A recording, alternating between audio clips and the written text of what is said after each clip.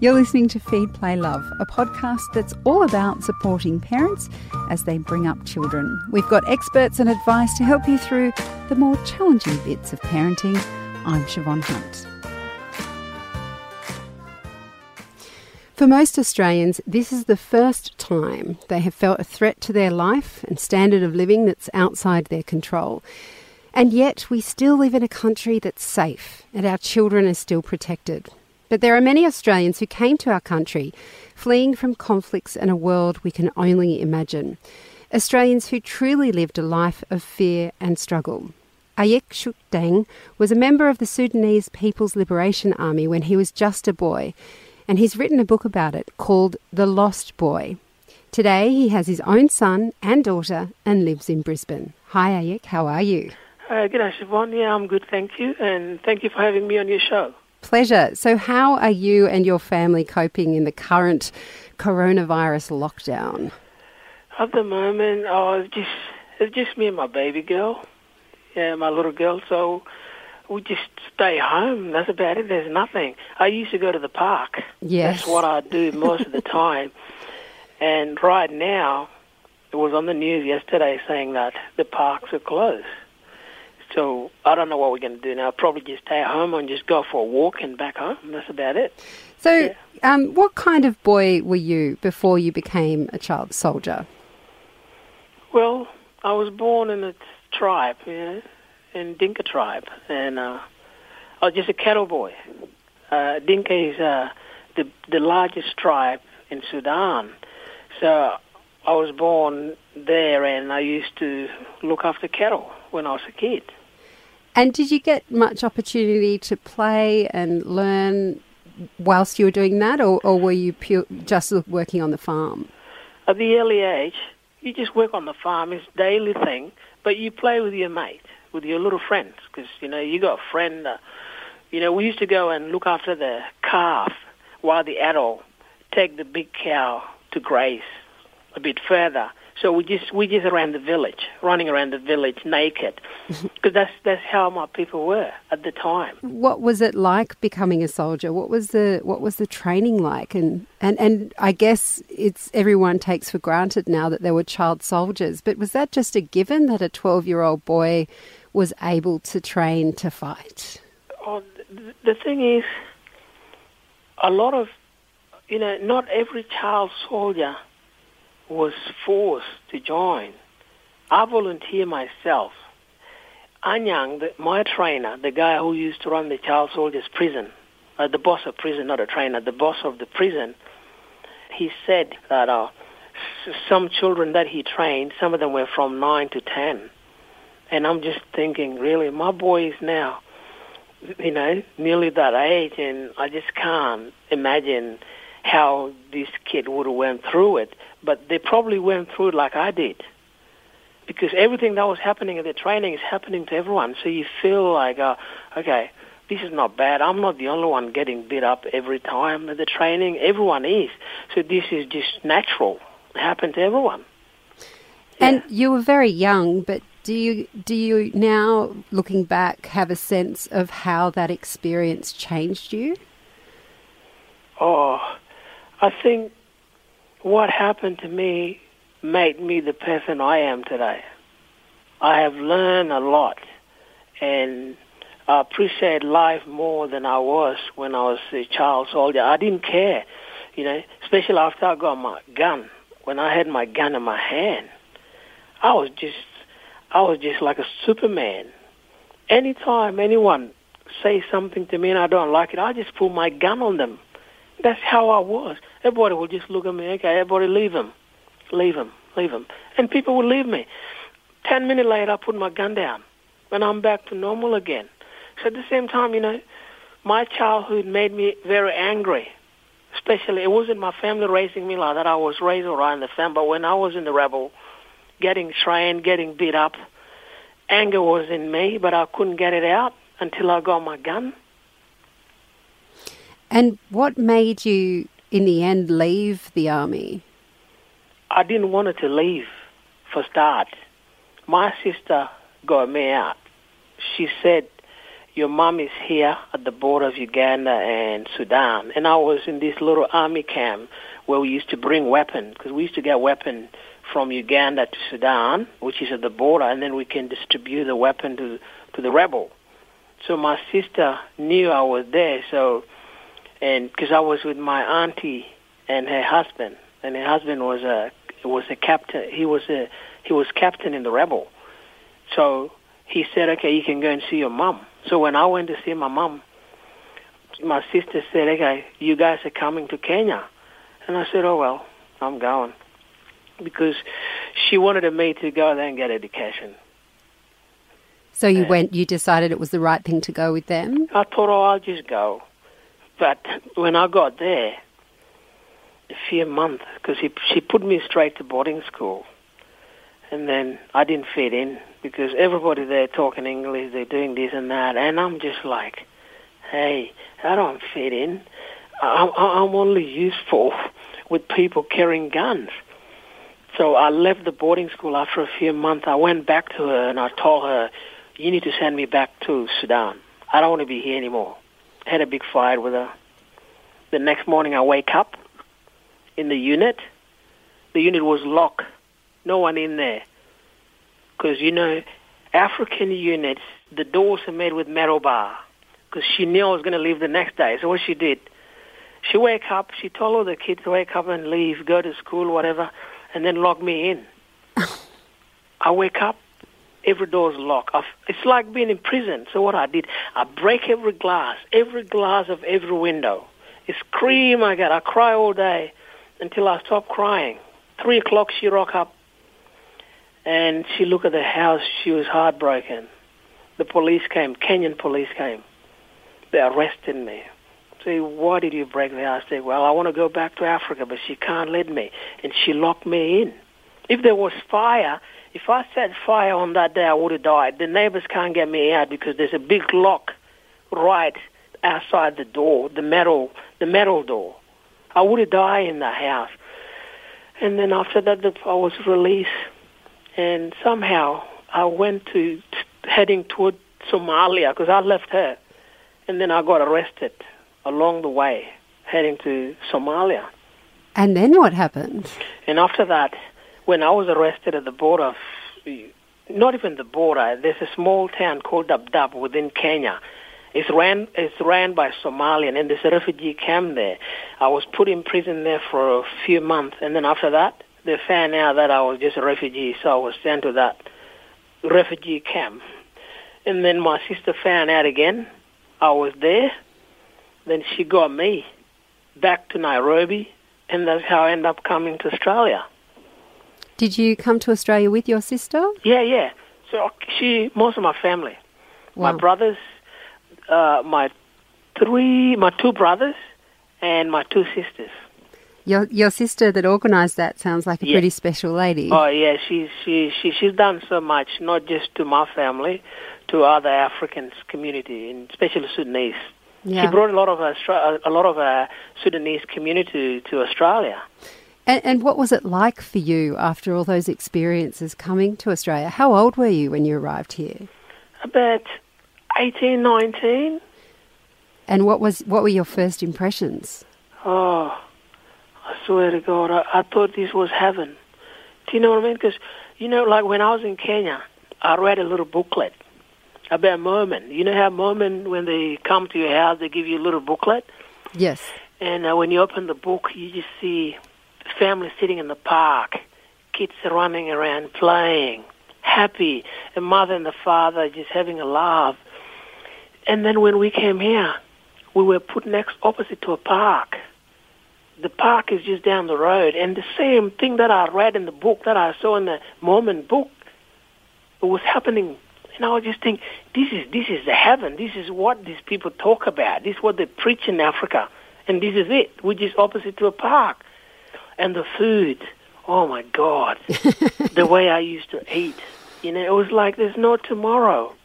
Coming from my tribe, the meat is like a luxury thing. We don't eat it every day. You can only eat meat when there's wedding, or when there's funeral, or when a cow dies from a disease. So we just eat it. And then you come here.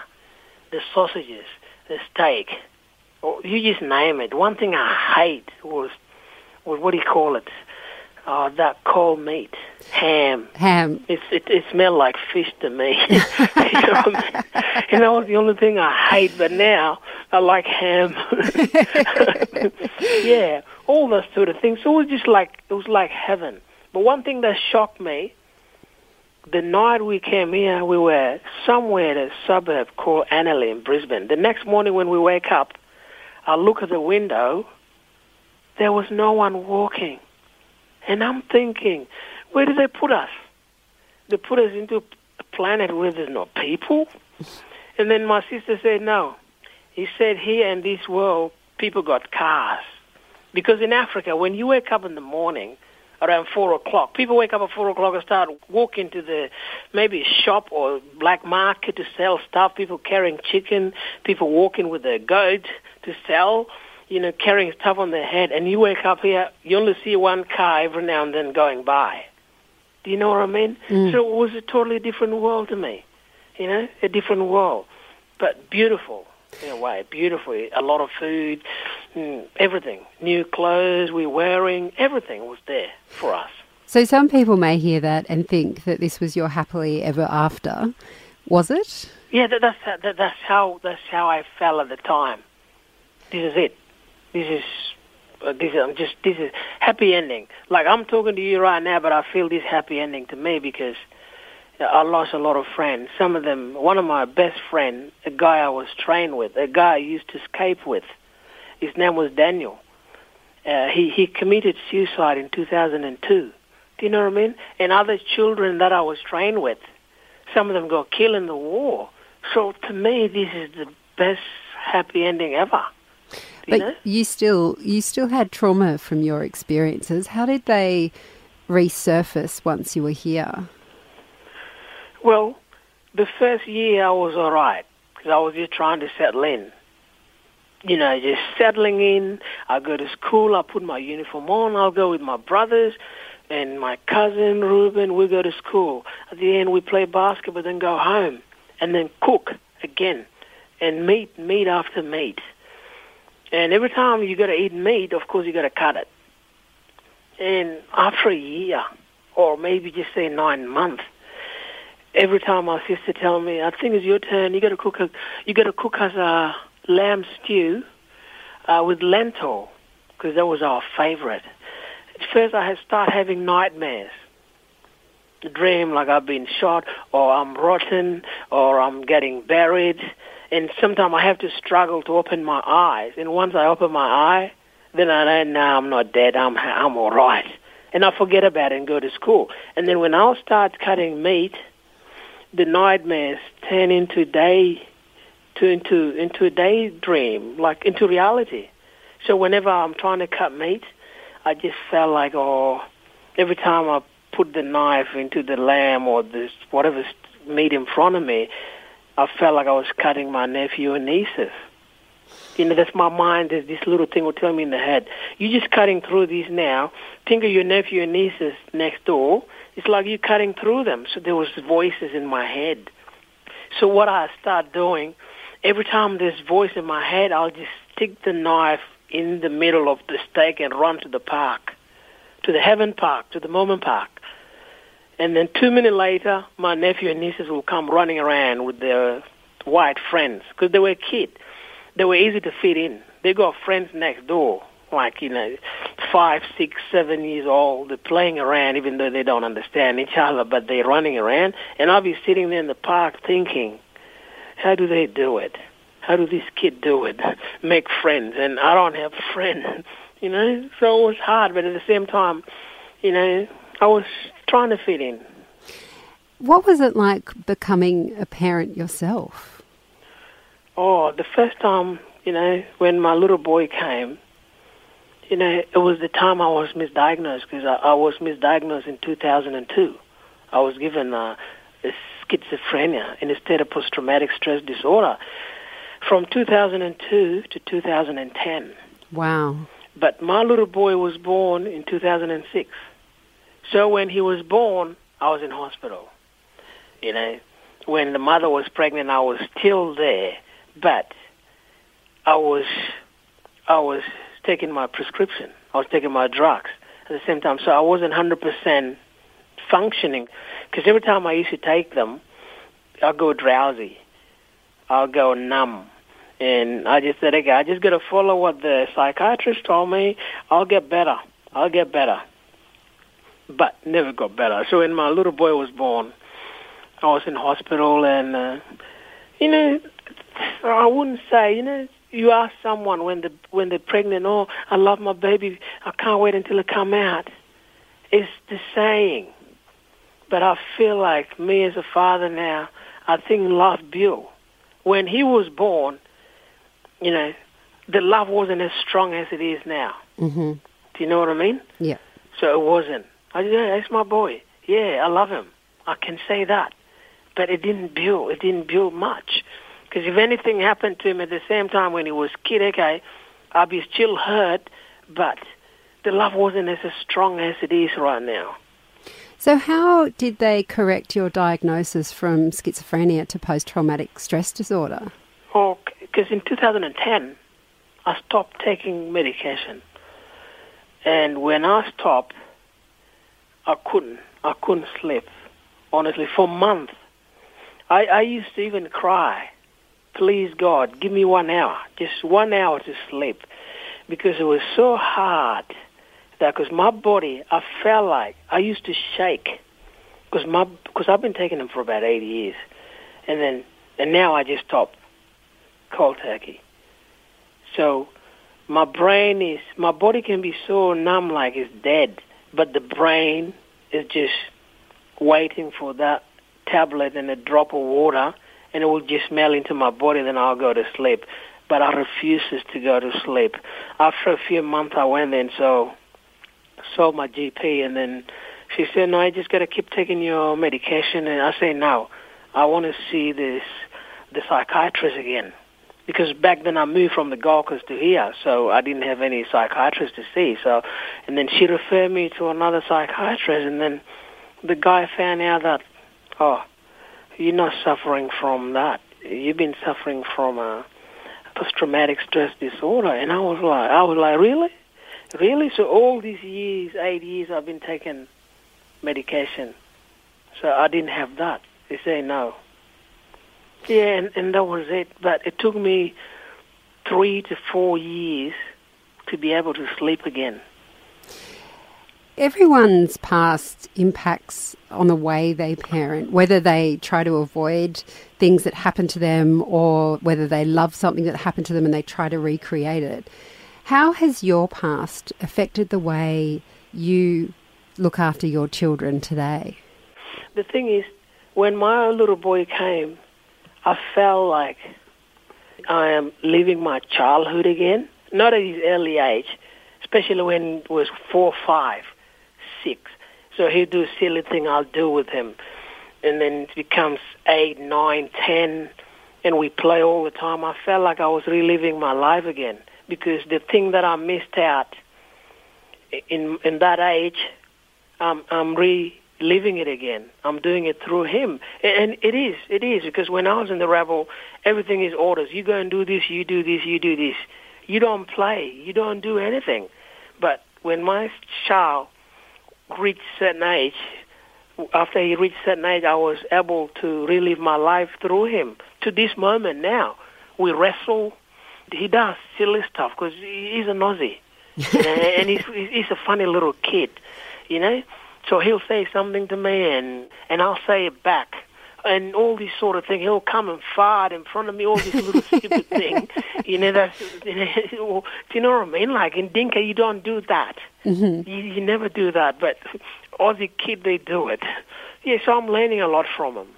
And what about becoming a parent the second time with your little girl? I mean, the first time when your son was born, as you mentioned, you were misdiagnosed with schizophrenia. You were on really serious drugs that clouded your experience of the world.